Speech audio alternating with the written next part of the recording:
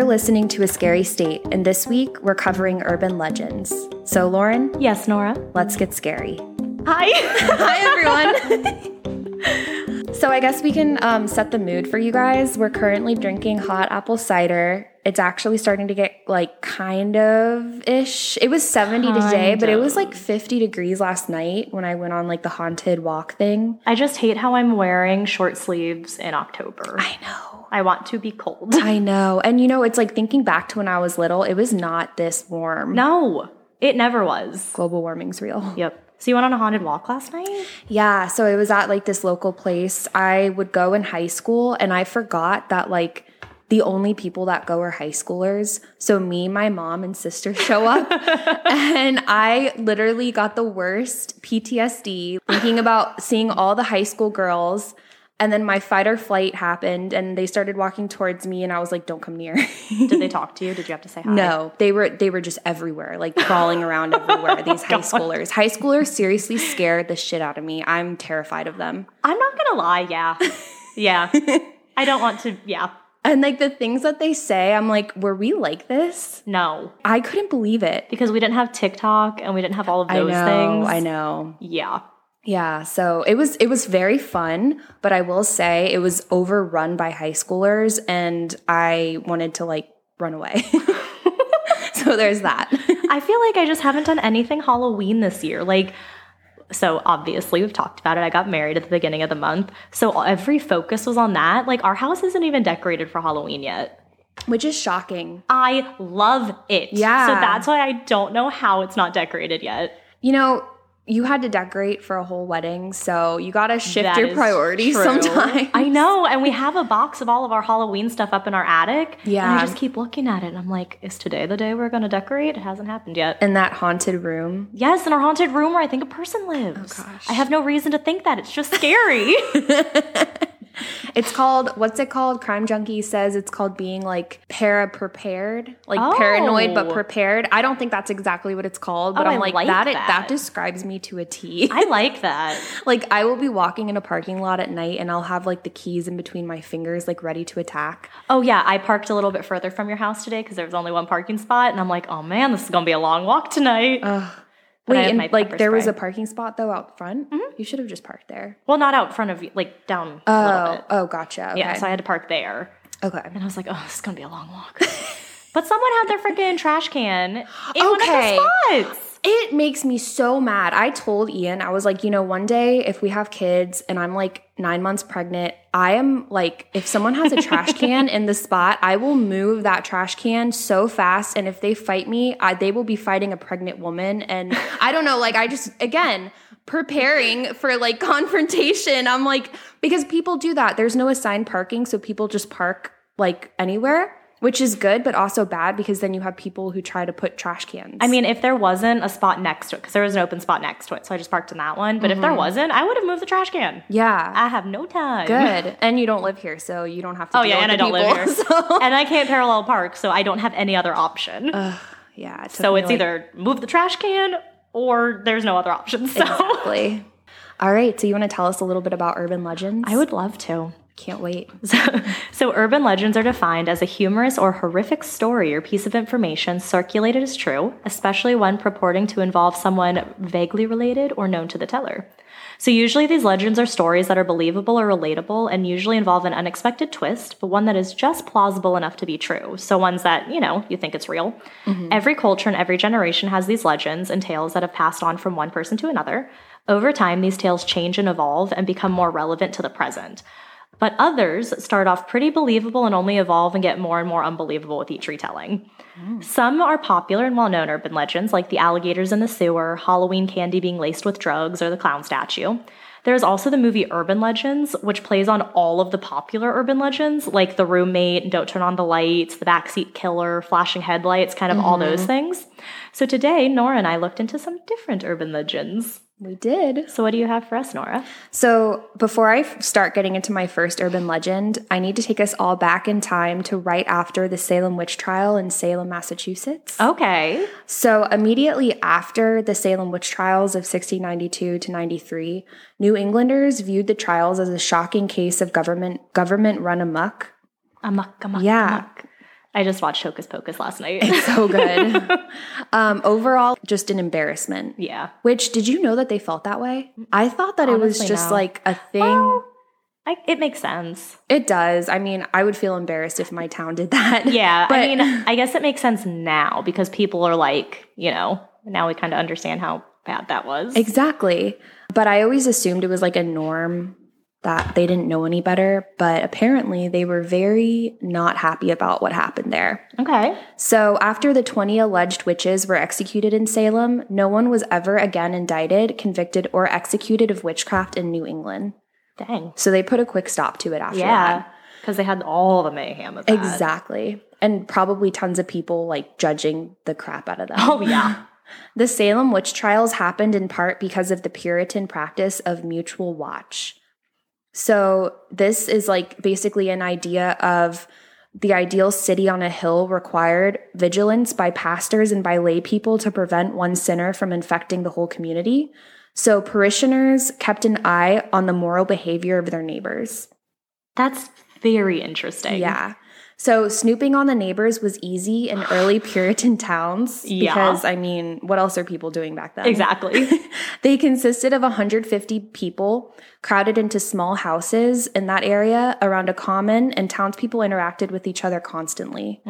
But by the early 19th century, New Englanders multiplied and moved away from the town centers. The practice of mutual watch, possibly in a town of 150 people, was impossible in a town of 1,000. Mm-hmm. Monroe, Connecticut, had over 1,000 inhabitants during the lifetime of one woman in particular named Hannah Cranna. Okay. So Hannah Cranna was born in 1783 in Monroe, Connecticut, about 100 years after the Salem witch trials. She married a man named Captain Joseph Hovey. It's believed he was likely much older than she was, and the couple never had children. Joseph came up with her nickname Hannah Cranna. Her real name was Hannah Hovey. Okay, I was going to say, what an interesting first and last name. I know. She took her husband's name, but for some reason, he gave her that nickname. Hannah lived a pretty normal life until one day her husband died suspiciously. Yeah. It was nighttime, and he had gone out for a walk and fell over a cliff in an area he knew well. The townspeople of Monroe tried to make sense of Joseph's mysterious death and came up with the theory that Hannah had cast a spell that confused Joseph enough to wander into abyss. From then on, she carried the nickname Wicked Witch of Monroe. Yeah, it's kind of a nice nickname. If it doesn't, having what it applies is not great, but now it's a kind of cool nickname. Yeah. Hannah never remarried, but lived alone with her chickens on her property. Oh. Which, did you know that chickens majorly attract rats? No. My coworker told me this because his neighbor has chickens and he's like really worried about the rat issue that they cause. Oh my God. So now whenever someone has chickens, I'm like, I hope they don't have rats. I think I told you that one time I was watching a house, and for the people, they were out, and they literally had like chickens in their house, like baby chickens, chicks, whatever, like with like the heating lamps and everything. But I was like, that's very interesting. That's kind of cute when they're little. They were cute. Yeah. But and then it's like, okay, no more. An interesting place. So her house was supposedly guarded by snakes as well. By snakes? Yes. Okay. She wore black widow's weeds and got along well with some of her neighbors. But like most people accused of witchcraft, Hannah Cranna had a difficult temperament and was often called a shrew, and there were a handful of neighbors she did not get along with. Of course. A big reason for being disliked by some neighbors is that Hannah demanded favors of them, such as pretty much forcing them to give her food and firewood. Okay, I was on her side, but now that's kind of bad. It's so bad, but it's so funny. Like, she's... I mean, she has all this power. Like, I'll curse you if you don't give me what I need. Yeah, exactly. She, like, uses it. She's like, okay, if you guys are going to do this to me, then I'm going to scare you. I mean, she's stepping into it. Yeah. So, and she would give very little in return. Then, when bad things happened to neighbors who refused her a favor, townspeople gossiped that Hannah Cranna had practiced her witchcraft on them and that she'd frequently cast spells on people she didn't like. Oh my gosh. This time was so bad. It's such petty gossip. It really it's so is. Petty. Now, if Hannah were born 100 years earlier, she would have been sent to Salem probably for her behavior and then executed. Oh, yeah. But this was a time period where witches were no longer being killed and the trials were an embarrassment, like I said. So Hannah was able to practice her witchcraft, as her neighbors called it, without any repercussions. Okay, I mean, good for her doing her thing. So here are urban legends about Hannah Cranna that people believe prove she was a witch. Okay. A neighbor, renowned for her baking skills, made a number of pies. Hannah Crana came by as they cooled and asked for one. The neighbor gave her the smallest.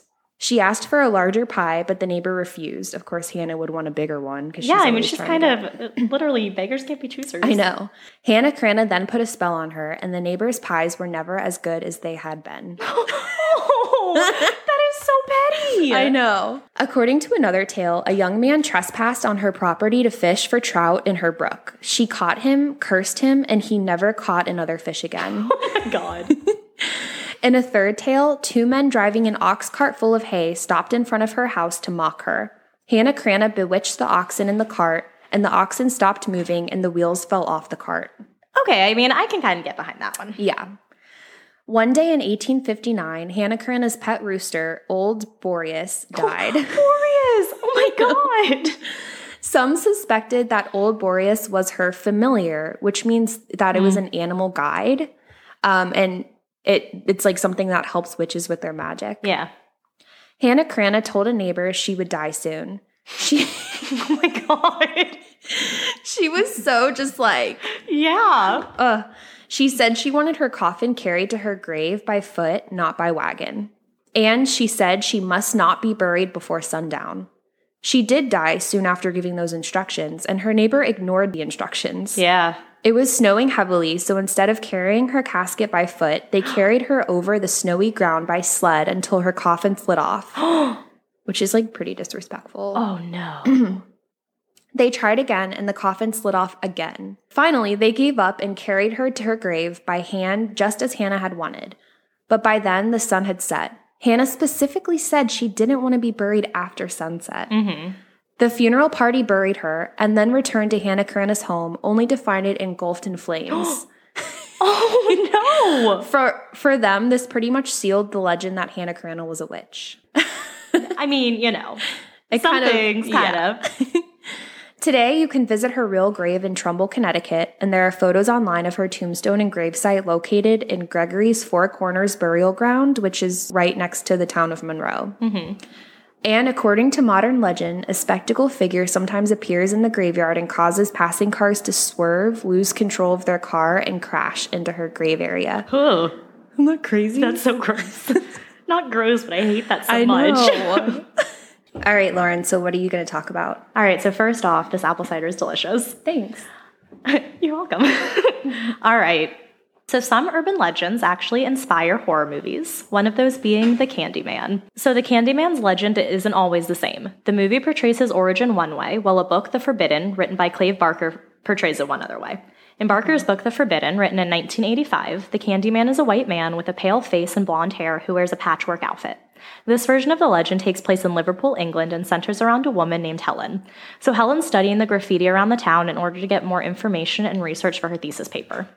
She befriends a woman and eventually comes upon a house that she believes will truly help her with her research. As she walks into the house, she sees a painting. One of a man with yellow, jaundiced skin, red eyes, sharp teeth, and patchwork clothing. Helen soon becomes obsessed with this Candyman and many murders that took place in the surrounding area. Murders that were committed with either a hook or a razor blade. She soon notices that she is being followed by this man in a patchwork outfit. But I won't go any more into it because we don't get background of this Candyman in the book, The Forbidden. I don't want to know what happened. And I've never seen this movie either, so I don't know how similar it is to the book. I was going to, but then it just didn't happen. Mm-hmm. So the same year that this book was published, there were recorded 11 murders and 37 murders by gunfire in Chicago's Cabrini Green housing projects. All of these murders occurred in a span of only 3 months. The violent and racist environment in Chicago's inner city and the violence, segregation laws, slavery, and racism that were experienced here and Barker's book combined to help inspire the story used in the Candyman movie. So the original Candyman film, which came out in 1992, so not the newest one, received a 6.6 on IMDb and a 77% on Rotten Tomatoes. Not awful. Not great. Yeah. Joe says that anything above a 6.8 on IMDb is considered good. So we're close to the 6. Whoa. He loves IMDb. We watched a movie the other day. It was actually really good. It was called Last Shift, and it had a 5.8 on IMDb. Mm-hmm. It was like kind of weird, but the ending made it really, really good. So, really? Yeah, so watch it. But Joe freaking fell asleep, so I'm watching a scary movie all by myself, but it was pretty good. I have a thing during movies where I will look up, like, I get so invested in the character. I'm like, what are their names in real life? And then I look them up on IMDb like during the movie, and I'm like, wait, I'm not even watching the movie anymore. I have to like put down my phone. But yeah, it was a good movie. I'd recommend it. It's really good Halloween time. Okay. Wait, what's it called again? Last Shift. Last Shift. Yeah. Okay. It's interesting. So the legend in the movie revolves around a former slave named Daniel Robitaille.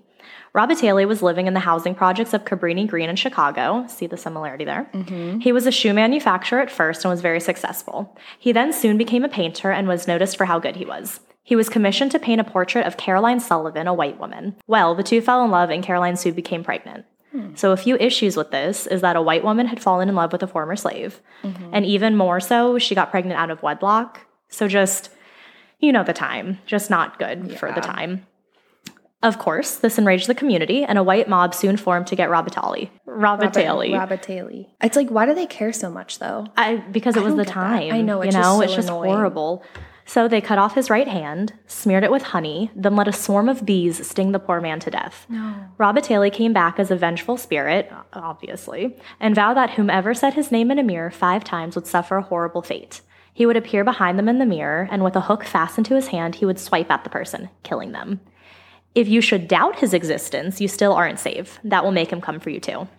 So how did the writers come up with the idea that the Candyman appears out of the mirror to attack his victims? Well, on April 22nd, 1987, a call was made to 911 by a woman named Ruthie Mae McCoy. McCoy claimed that someone was trying to get into her home through her bathroom mirror. McCoy was known to have a mental illness, which I think is why it took the cops 2 days to respond to her call. McCoy's neighbors even reported hearing gunshots, but the cops still took 2 days to show up to her house. When they finally got inside, they found McCoy dead in her bathroom. She had been shot to death, and there was a hole in her bathroom wall. Hell no! So since the release of the movie, people have thought of the Candyman as an actual urban legend, one that needs to be tested in a dark bathroom, very similar to the legend of Bloody Mary. Though we all know it's from a movie, what would happen if you walked into a bathroom and said Candyman 5 times? I don't want to know. I do not either. So that's the legend of the Candyman. Wow, that was good. I know, that one was creepy. Yeah. And I really want to watch the movie. I was supposed to go see it in theaters recently because theaters are open again. Mm-hmm. But we ended up not going, so I still have not seen it. But I want to, and it's the older version too I want to see. Yeah. Because I think the newer one was done by Jordan Peele. Ooh, yeah. Really? I think, I could be wrong, but I think he's the one who directed this one. Oh, and he's it's going to be good. He's just great. Mm-hmm. So I want to see the old one and then see the new one to see, how they compare. Yeah, compare it. Yeah, that's always good. What do you have, Nora? We're going to talk about Homie the Clown. Okay. Have you heard of Homie? I have not. He's not a homie like a friend. He's he's like a homie you want to avoid. You're the worst. Throughout the suburbs of Chicago. Ooh, Chicago. Yeah, exactly. In the fall of 1991, there was a rumor going around elementary schools. There was a creepy man dressed as Homie the Clown from Living in Color, which was a sketch comedy show in the 90s. In this show, Homie the Clown was an ex-con turned silly clown that went around smacking misbehaving kids with a sock. God. Like an empty sock, or did the sock have stuff in it? It was just like an empty sock, so I don't think it hurt. What the heck? Yeah. Kids inevitably saw the show, and in the Chicago area, elementary school kids in particular were totally freaked out and started seeing things. According to some reports, children saw a man, or even men, in clown outfits trying to lure kids into a white, blue, brown, or black van. I don't like that at all. I know. And can I just say, imagine being the detective and getting that description of the van? Yeah. I would quit right then and there. I'd be like, you can't even give me... Van? Yeah. But the van did have one unique characteristic. Apparently, it had the words, "ha ha," printed across the door. Oh my God. The clown in the van reportedly tried to lure kids into it with candy and with money also. Gross. Yeah. In some variations, he was a kidnapper. In others, he was a rapist. But in all variations, Homie left a mark on young Chicago kids in the 90s. Even though the story seemed made up and the depiction of the clown was literally copied from the TV show, police still investigated and obviously found nothing to substantiate the sightings. Yeah. In a news article that a man named Isaiah Thompson wrote, he said, quote, "I was in 5th grade at Murphy Elementary and rumors circulated among my classmates," end quote. Isaiah goes on to say that another one of his classmates, Bob Chang, recounts, Quote, he was supposed to be driving around in a van. Kids were talking about it at the time. A kid in my church, he went to another school in Chicago further north, and he saw Homie the Clown going by his school. End quote. I don't like that. I don't either. Chang vividly recalls a witch hunt mentality. He says, I remember one day a bunch of kids in the neighborhood and me were like, we're going to catch this guy. And we went walking the neighborhood looking for Homie. Big bad fifth graders. Yeah. Oh. We're going to protect the town. The cops couldn't even. If no one believes us, we'll show them. Oh. Isaiah continues by saying that the more people you ask, provided they're of a certain age, the more you'll hear the same things with slight variations. Sometimes Homie is a kidnapper, other times a rapist. Others remember his van. Oh my God. The van sometimes changes color, but white leads the other hues by a large margin. Like the white vans that people, associate now? Mm-hmm. Yep. Just one detail was consistent. Homie was always nearby. It might have relieved those of us at Murphy, like Murphy Elementary, to know that kids all over Chicago and in some suburbs thought the same thing. That's weird. Yeah. Like how it spread in just that one area. Yeah. David Allison said that I remember the kids talking about it. Somebody going around dressed up like Homie the Clown. He was a fifth grader at Murphy, like when that was happening. Mm-hmm. I want to say that he was a rapist or something. And what year was this? This was in... Oh, you said like 91, I think. 91, yeah. Okay. Bob Chang, who I quoted earlier, said he was supposed to be driving around in a van. Kids were talking about it all the time. A kid in my church, he went to another school in Chicago further north and said that he saw Homie the Clown going by his school. Tassara Redicop, who was at Andrew Jackson Language Academy near the West Side, says her classmates were so sure he was real. You had to be careful when you were waiting for your parents to pick you up. Ew. Alyssa Wellick, who went to Rogers Elementary in Rogers Park, recalls that, quote, there wasn't that much communication between the Orthodox kids and the non-Orthodox kids, but I remember that the Orthodox kids were scared of white vans too. It was clear we both heard the same stories. That's really interesting. Yeah. Throughout the search, through other research, I found that grown-ups... Sorry. Damn. Through other research. Which is funny.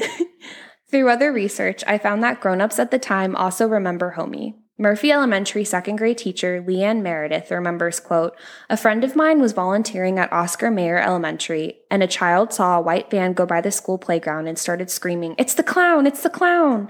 And I understood that they took everyone back in the school and called the police. Oh my gosh. Yeah. But even at the peak of supposed Homie sightings, few schools took action because there was no actual evidence of the clown, just a bunch of kids talking about the clown. Yeah.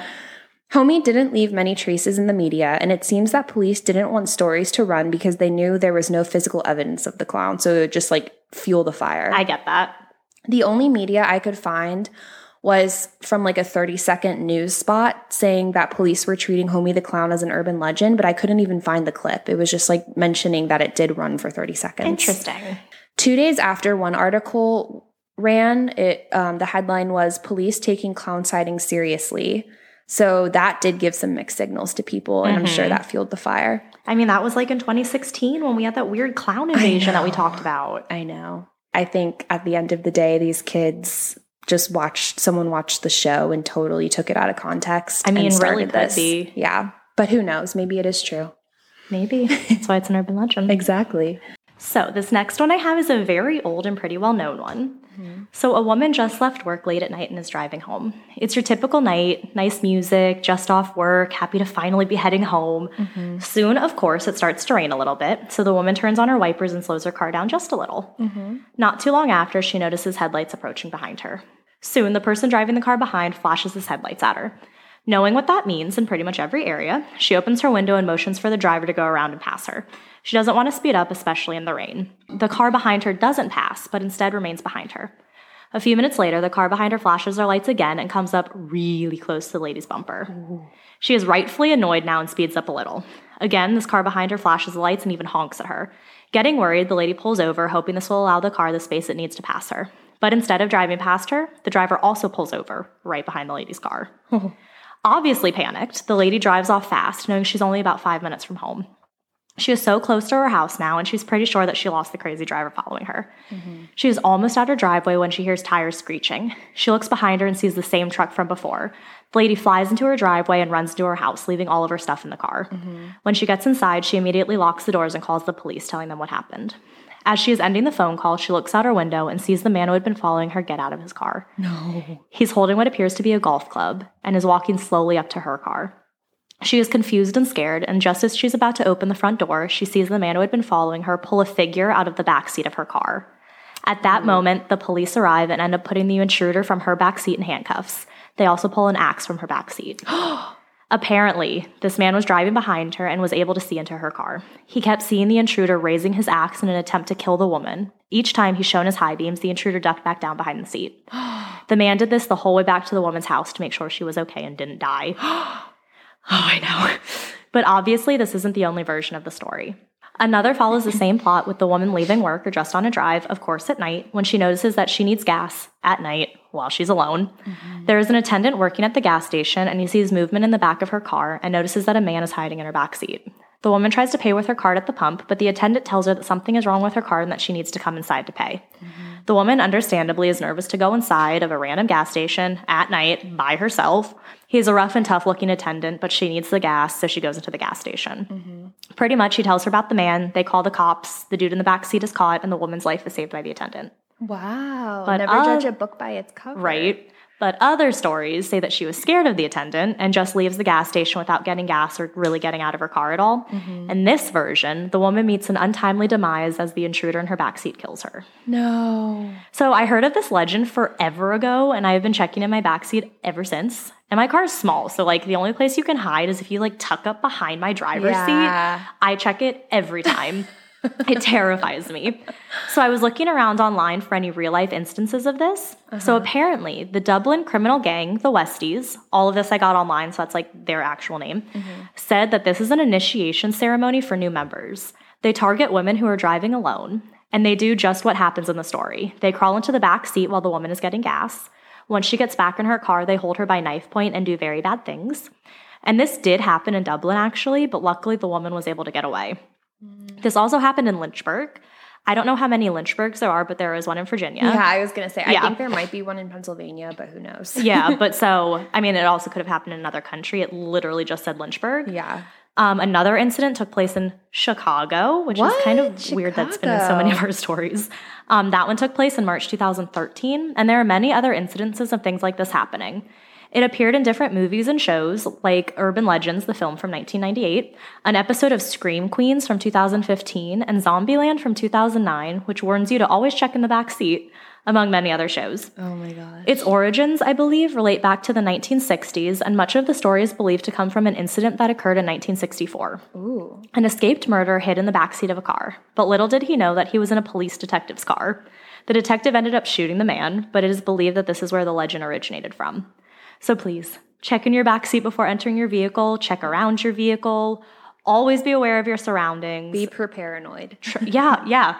Try to lock your car while you get gas. Try to get gas during the day or in a well-lit area. Just always be careful and always be aware of your surroundings and always stay safe. Yes. So that one always like freaks me out. Yeah. Because I don't know why. I'm like, okay, so I used to leave for work like super early in the morning when it was dark, and I would get in my car and I'd like look behind my back seat, and then I'd also feel behind my back seat to make sure I didn't miss anything. And my biggest fear was that I was gonna reach behind me and like feel hair or something. Oh my God, it's making me like really nervous talking about. See, I got scared when the, I think I've talked about this before, but when the shower curtain is closed in the bathroom, I have to open it. Oh, I do too. It's so scary to me. We keep ours open. Yeah. I mean, it looks so much better when it's closed. Like, yeah. After I take a shower, I'll close it to like let it dry and stuff so it doesn't get moldy and gross. But after that, I'm like, I'm just going to keep this open. Yeah. I don't like it. Yeah. There's that funny meme, though, where it shows, like, a person, and it's, like, me looking behind the curtain for a killer, and then it's, like, a picture of a guy, and it's just, like, them staring at each other. It's so funny. It's like, what do you do if someone is there? I don't know. Oh, because American Horror Story did a part of that, where this guy, he had a fear that, like, someone was behind a shower curtain and was going to kill him. And so he was meeting a psychiatrist for this, like, fear that he had, and the psychiatrist was like, okay, that's not real. Like, go home and say this, like, word in the mirror, and you'll see you'll be fine. Well, it turns out that day it just so happened that he had someone who was hiding in a shower and killed him. No. I know, it's so what a creepy. horrible It way is to die. so creepy. I cannot. No. Okay. My last urban legend was the scariest one I researched. Ooh, okay, good. Just because it's so like realistic. It's something that could happen. So there were a few different variations, but the gist is the same for all of them. So the legend takes place in Paris, France in 1888 during the Great Exposition when thousands of tourists were filling the street of Paris. Okay. A young English woman and her elderly mother were traveling to France from a vacation in India. So they're from England, were in India, and then went to France. And then I'm guessing their plan was to go back to England after. Okay. When they arrived there, they stayed in separate rooms. The mother signed in under room 342. They go upstairs, but soon the elderly woman takes ill and falls into bed. Her daughter rushes to the front desk, and the manager contacts the hotel doctor, which apparently was a thing. I mean, it was the 1800s, so... I guess that makes more sense. Yeah, so the doctor arrives and has a brief exchange in French with the general manager, who looks very worried. The doctor explains to the girl that her mother is very ill, and the girl must go to the doctor's house where his wife will present her with a suitable medicine. Okay. Yeah. I'd be like, can you just bring the medicine to I know. me? I'd be like, why am I going there? Yeah. So this is obviously super sketchy, but that's what happened. So the daughter hurries off with a coachman who apparently takes his time going about the city, weaving in and out of the streets to get to the doctor's house. So he did not take a straight path there. Yeah, he like disorienting her to exactly, get there. Yeah. and burning time. Okay. Finally, they reached the doctor's house, and this is where two different versions of the story emerge. The first is that the house is deserted and it's obvious that no one has lived there in years. The second is that the doctor's wife is indeed there and presents the daughter with a small vial of what later is determined to be water. Yeah. The daughter returns to the hotel, and this is where it gets really eerie. Okay. She enters the hotel with the medicine, which later was found out to be a vial of water, and approaches the front desk receptionist. In one version, the receptionist and the hotel manager are completely different people. He looks at her blankly, the receptionist, and says that he has no idea what she's talking about. She sends for the hotel manager, who says the same and doesn't recall anyone matching her mother's description arriving at the hotel, much less getting sick. Oh, no. I know, I'm getting goosebumps. The girl insists on seeing the register, and when she does, she sees someone other than her mother has signed in under room 342. The girl is absolutely frantic at this point. Yeah. And she rushes to the room and opens it. Everything's different. The curtains are a different fabric. The furniture's changed. And even the wallpaper is a different color and pattern. Ew. I know. Oh, I don't like this. The girl, feeling that she must be going crazy, insists her mother was staying here and hurries to the English embassy in France. And then, after a brief investigation, they are unable to help her and no one believes her story. She has to return home without her mother. And she starts, like, questioning if she's, like, crazy. The solution behind the story... People gaslighted her? I know, for real. The solution behind the story is that the mother did indeed stay at the hotel, and she did fall ill with a deadly plague that she contracted while in India. Oh. Concerned about the thousands of tourists and revenue that would be lost if word got out that the plague had reached Paris, the hotel manager, police, and hotel doctor concocted a scheme to get the girl out of the hotel, dispose of the mother's body, who had died because she was so ill that it was like she was like so close to death anyways. Oh my God. And then they redecorated the room and signed in new guests, like fake names. Jeez. The urban legend was started to create fear around being abandoned and disbelieved during an emergency, especially in a foreign country when no family is there to assist you. I definitely get that. Yeah. So, like, if you think about it, they took their time getting her to the house, which wasn't, like, a real thing. That's why they took all the back roads. Exactly. And that's why they talked, like, frantically in French, so that they were, like, talking about the plan in front of her. Oh, my God. Isn't that messed up? That's horrible. I know. So, that's the Vanishing Woman. Oh, my gosh. I've never heard of that one. I know. I hadn't heard of it either. But ooh, that one's creepy. It freaked me out. I don't like that one. I don't either. It's just scary because when you're in a foreign country, different language, that's like... That's terrifying. You're so helpless. Yeah, you're so helpless. Like when Corona started, like COVID, and people were in other countries trying to get home. Yes. Oh my gosh, I read this article about a girl from our school who was stuck in a different country. She like school? Yes. Oh. She went on like a service trip and she had been there for like a month or two, and then all the flights started getting canceled, and she was like begging people to write to the congresswomen congressmen to like get her a plane home. Did she get home? Yeah, she did get home, but I was like, wow, that is freaking terrifying. That's terrifying. Yeah. Oh, I don't like that. So that was like what was scary when I traveled abroad. I was like, what if something happens at home and I can't get home and like I'm so far? Yeah, I don't like that. Well, I feel like though we would have, I don't know what this girl's situation was, but I feel like we would have hopped on the first plane back home if we knew that like planes were shutting down. Yeah. So. Oh, yeah. Yeah. But I mean, you never know what happened. Yeah, you never know. All right. So what I'm going to talk about is actually something I am so interested in. So it's a little bit long, but I tried to cut things down and I couldn't. All right, so this story is originally a creepypasta, so sort of like Slender Man, but over time it has turned into an urban legend. There is much debate online about if these events actually happened or if they are just a creepypasta. John Millican from Dead Central said that this story is, quote, one of the most shocking and impactful urban legends of the internet age. And I will be talking about the Russian sleep experiment. Ooh. So let's go back to the 1940s. Setting, a covert Soviet test facility. Researchers wanted to see what would happen if they kept 5 subjects awake for 15 days.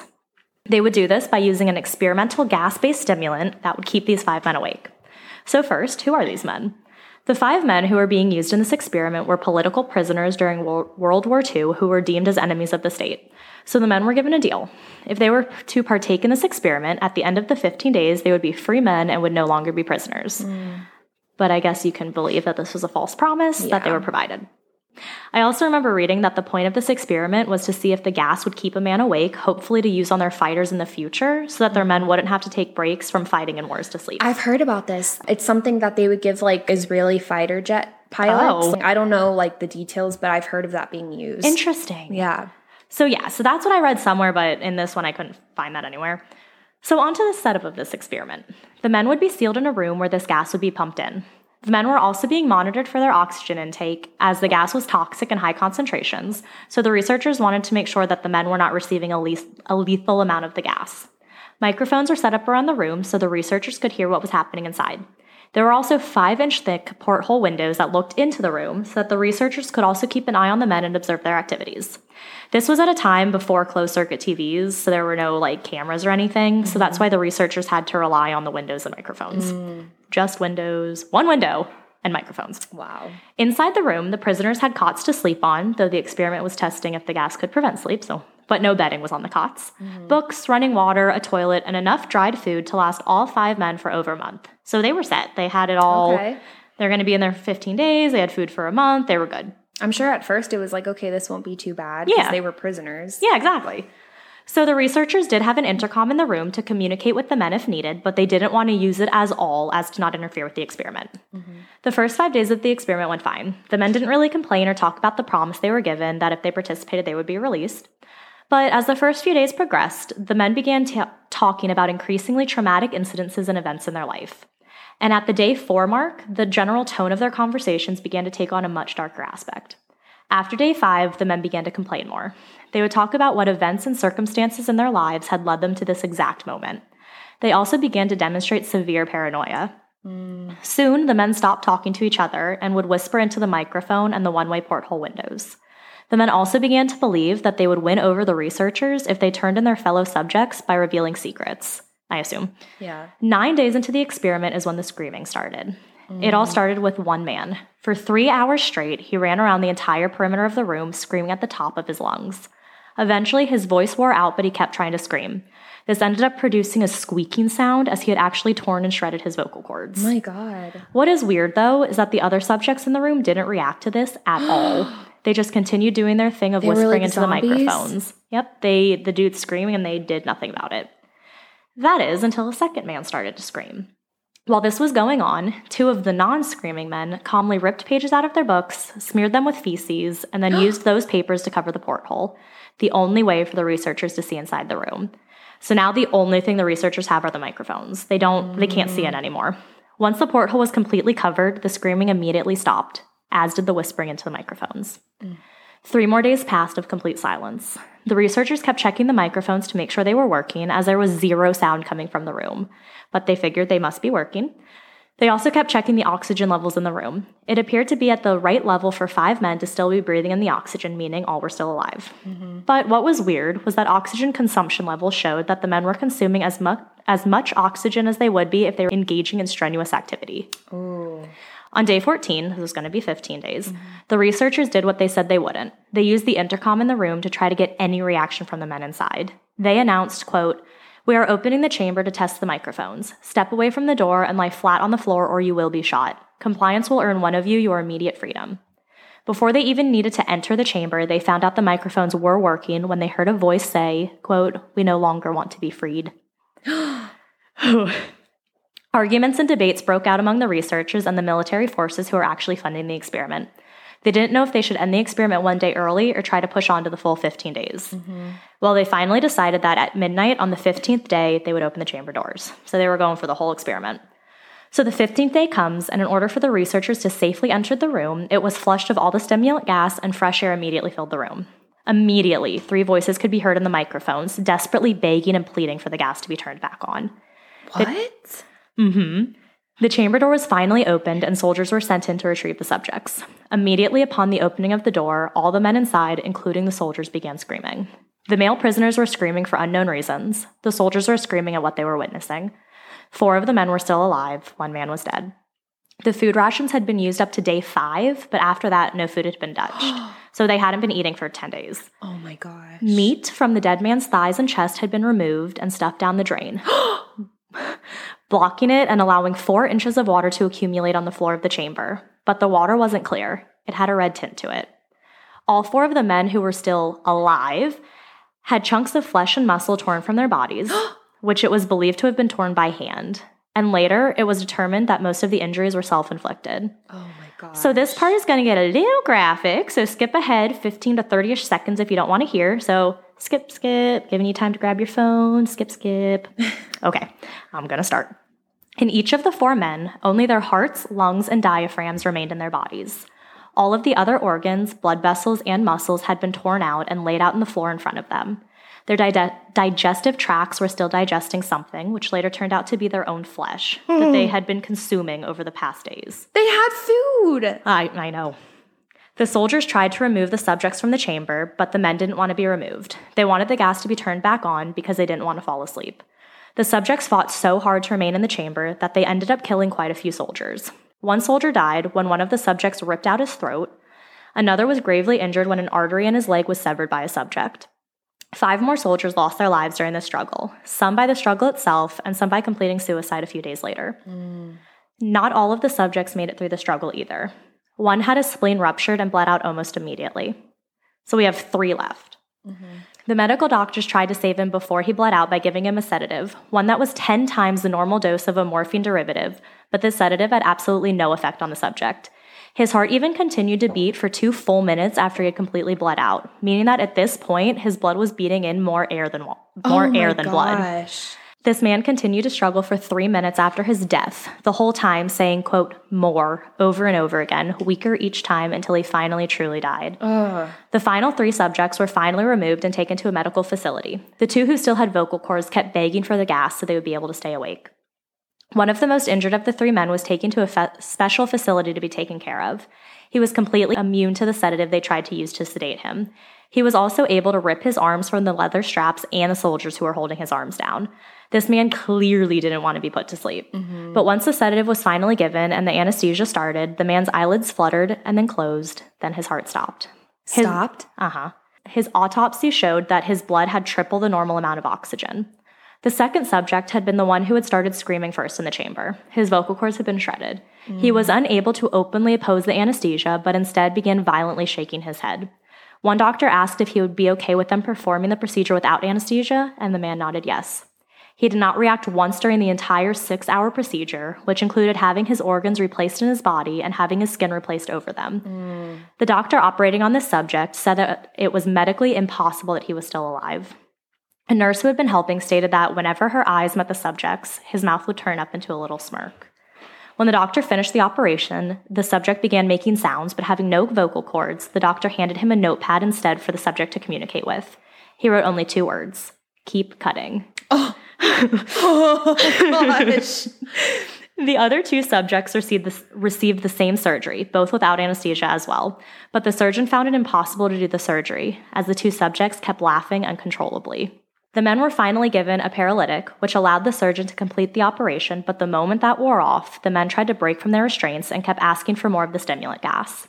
The researcher tried to get information from the men by asking them why they had injured themselves to such degrees and why they wanted to be given more gas. One man replied with, quote, "I must remain awake." After much debate, the men were placed back into the chamber while the researchers and military decided to do with them. One person suggested that the men should be euthanized, but an ex-KGB officer decided instead to do something different. He wanted the chamber to be filled with the gas again, with the 3 original subjects inside. The researchers strongly protested this decision, but were obviously outruled. This time, though, the men were connected to EEG monitors before the chamber was to be filled with the gas. The men had been restrained at this point, but the moment they learned that the gas would be turned back on, all 3 men stopped struggling against their restraints. It was clear all of the men were trying to remain awake in anticipation of the gas. One man, whose EEG had been hooked up first, was raising his head off his pillow and blinking rapidly to try to remain awake. But his brain waves, which were being monitored, startled the researchers. His brain waves would appear normal, then all of a sudden flatline. It looked like he kept suffering brain death over and over. Gosh. Each time his brainwaves would flatline, they would pop up and function normally. This cycle kept happening until finally his eyes closed right as his head hit the pillow. The brainwaves changed to that of someone experiencing deep sleep, then they flatlined. His heartbeats flatlined right along with them. What? There were now only 2 subjects left, and the only one who still had vocal cords started screaming for him and the other subject to be sealed in the room with the gases now. His brain was showing the same weird pattern between flatlining and being awake as the other man had showed. The commander ordered for the chamber to be sealed up immediately, with the 2 men and 3 researchers all inside. But before the chamber door could be closed, one of the researchers drew his gun and shot the commander point blank between the eyes. He then turned the gun on the man whose vocal cords had been shredded and pulled the trigger, killing him immediately. What? In all of this commotion, the other researchers were able to flee the chamber and the room, as well as all of the medical team. So now it's just the man and the subject. The man then turned the gun to the last remaining subject, who was restrained to the chair. Pointing his gun at the man, he said, quote, "I won't be locked in here with these things, not with you. What are you? I must know." The subject simply smiled and replied, quote, "Have you forgotten so easily? We are you. We are the madness that lurks within you all, begging to be free at every moment in your deepest animal mind. We are what you hide from in your beds every night. We are what you sedate into silence and paralysis when you go to the nocturnal haven where we cannot tread." And with that, the last researcher, with his gun still pointed at the subject's heart, pulled the trigger, and the last thing he heard the subject say was, "So nearly free." So that is the Russian sleep experiment. That is so intense. It is so intense, and it is so freaking creepy. Yeah. And it is so fascinating. It's fascinating, but oh my God, that's scary. I had a lot of fun researching these urban legends. Same here. That was very fun. And it was really spooky, really getting us into the Halloween I know. mood. It felt so Halloweenish. I loved it. I did too. And I'm wearing my sweatshirt that says, "Let's get spooky." So we're getting spooky. Yes, we are. We need to make a Let's Get Scary sweatshirt. Oh my gosh. If you guys would be interested in that, let us know. That'd be really fun. We'll make it if you are interested. Well, thank you so much for listening. We'll be going back to normal states next month, November, but we just wanted to do something kind of spooky for October. Yeah, we hope you guys loved our specials. And before we tune off, I just wanted to mention Brian Laundrie. Oh, yeah. His body was found. And remains. Yeah, his remains, his dental records. And I'm sure that we'll find out more as, you know, the police release more. And maybe his parents, I know that his parents know more than what they said so far. They have to be involved somehow. And I hope that if they don't talk soon, then they are prosecuted. So that's where we are. And then, of course, I posted this on my Instagram, and there were 9 bodies found during the search of Gabby Petito, including her body. So, I mean, I think those bodies, who knows if they would have been found. Maybe they would have been found eventually. And it's tragic that, okay, it's very sad what happened with her, obviously, but it's also very sad that other people who have gone missing didn't get any media coverage because they weren't the typical white, blonde all person. American. You know what I mean? It's just really sad. It is very sad. So families got closure, but it shouldn't have taken a huge high-profile case for that searching to happen. So it's hard to put into words what we mean, but yeah, hopefully that's you what understand. we mean. Yeah. All right, guys. Well, thank you so much for listening, and we hope you stay scary. Stay safe.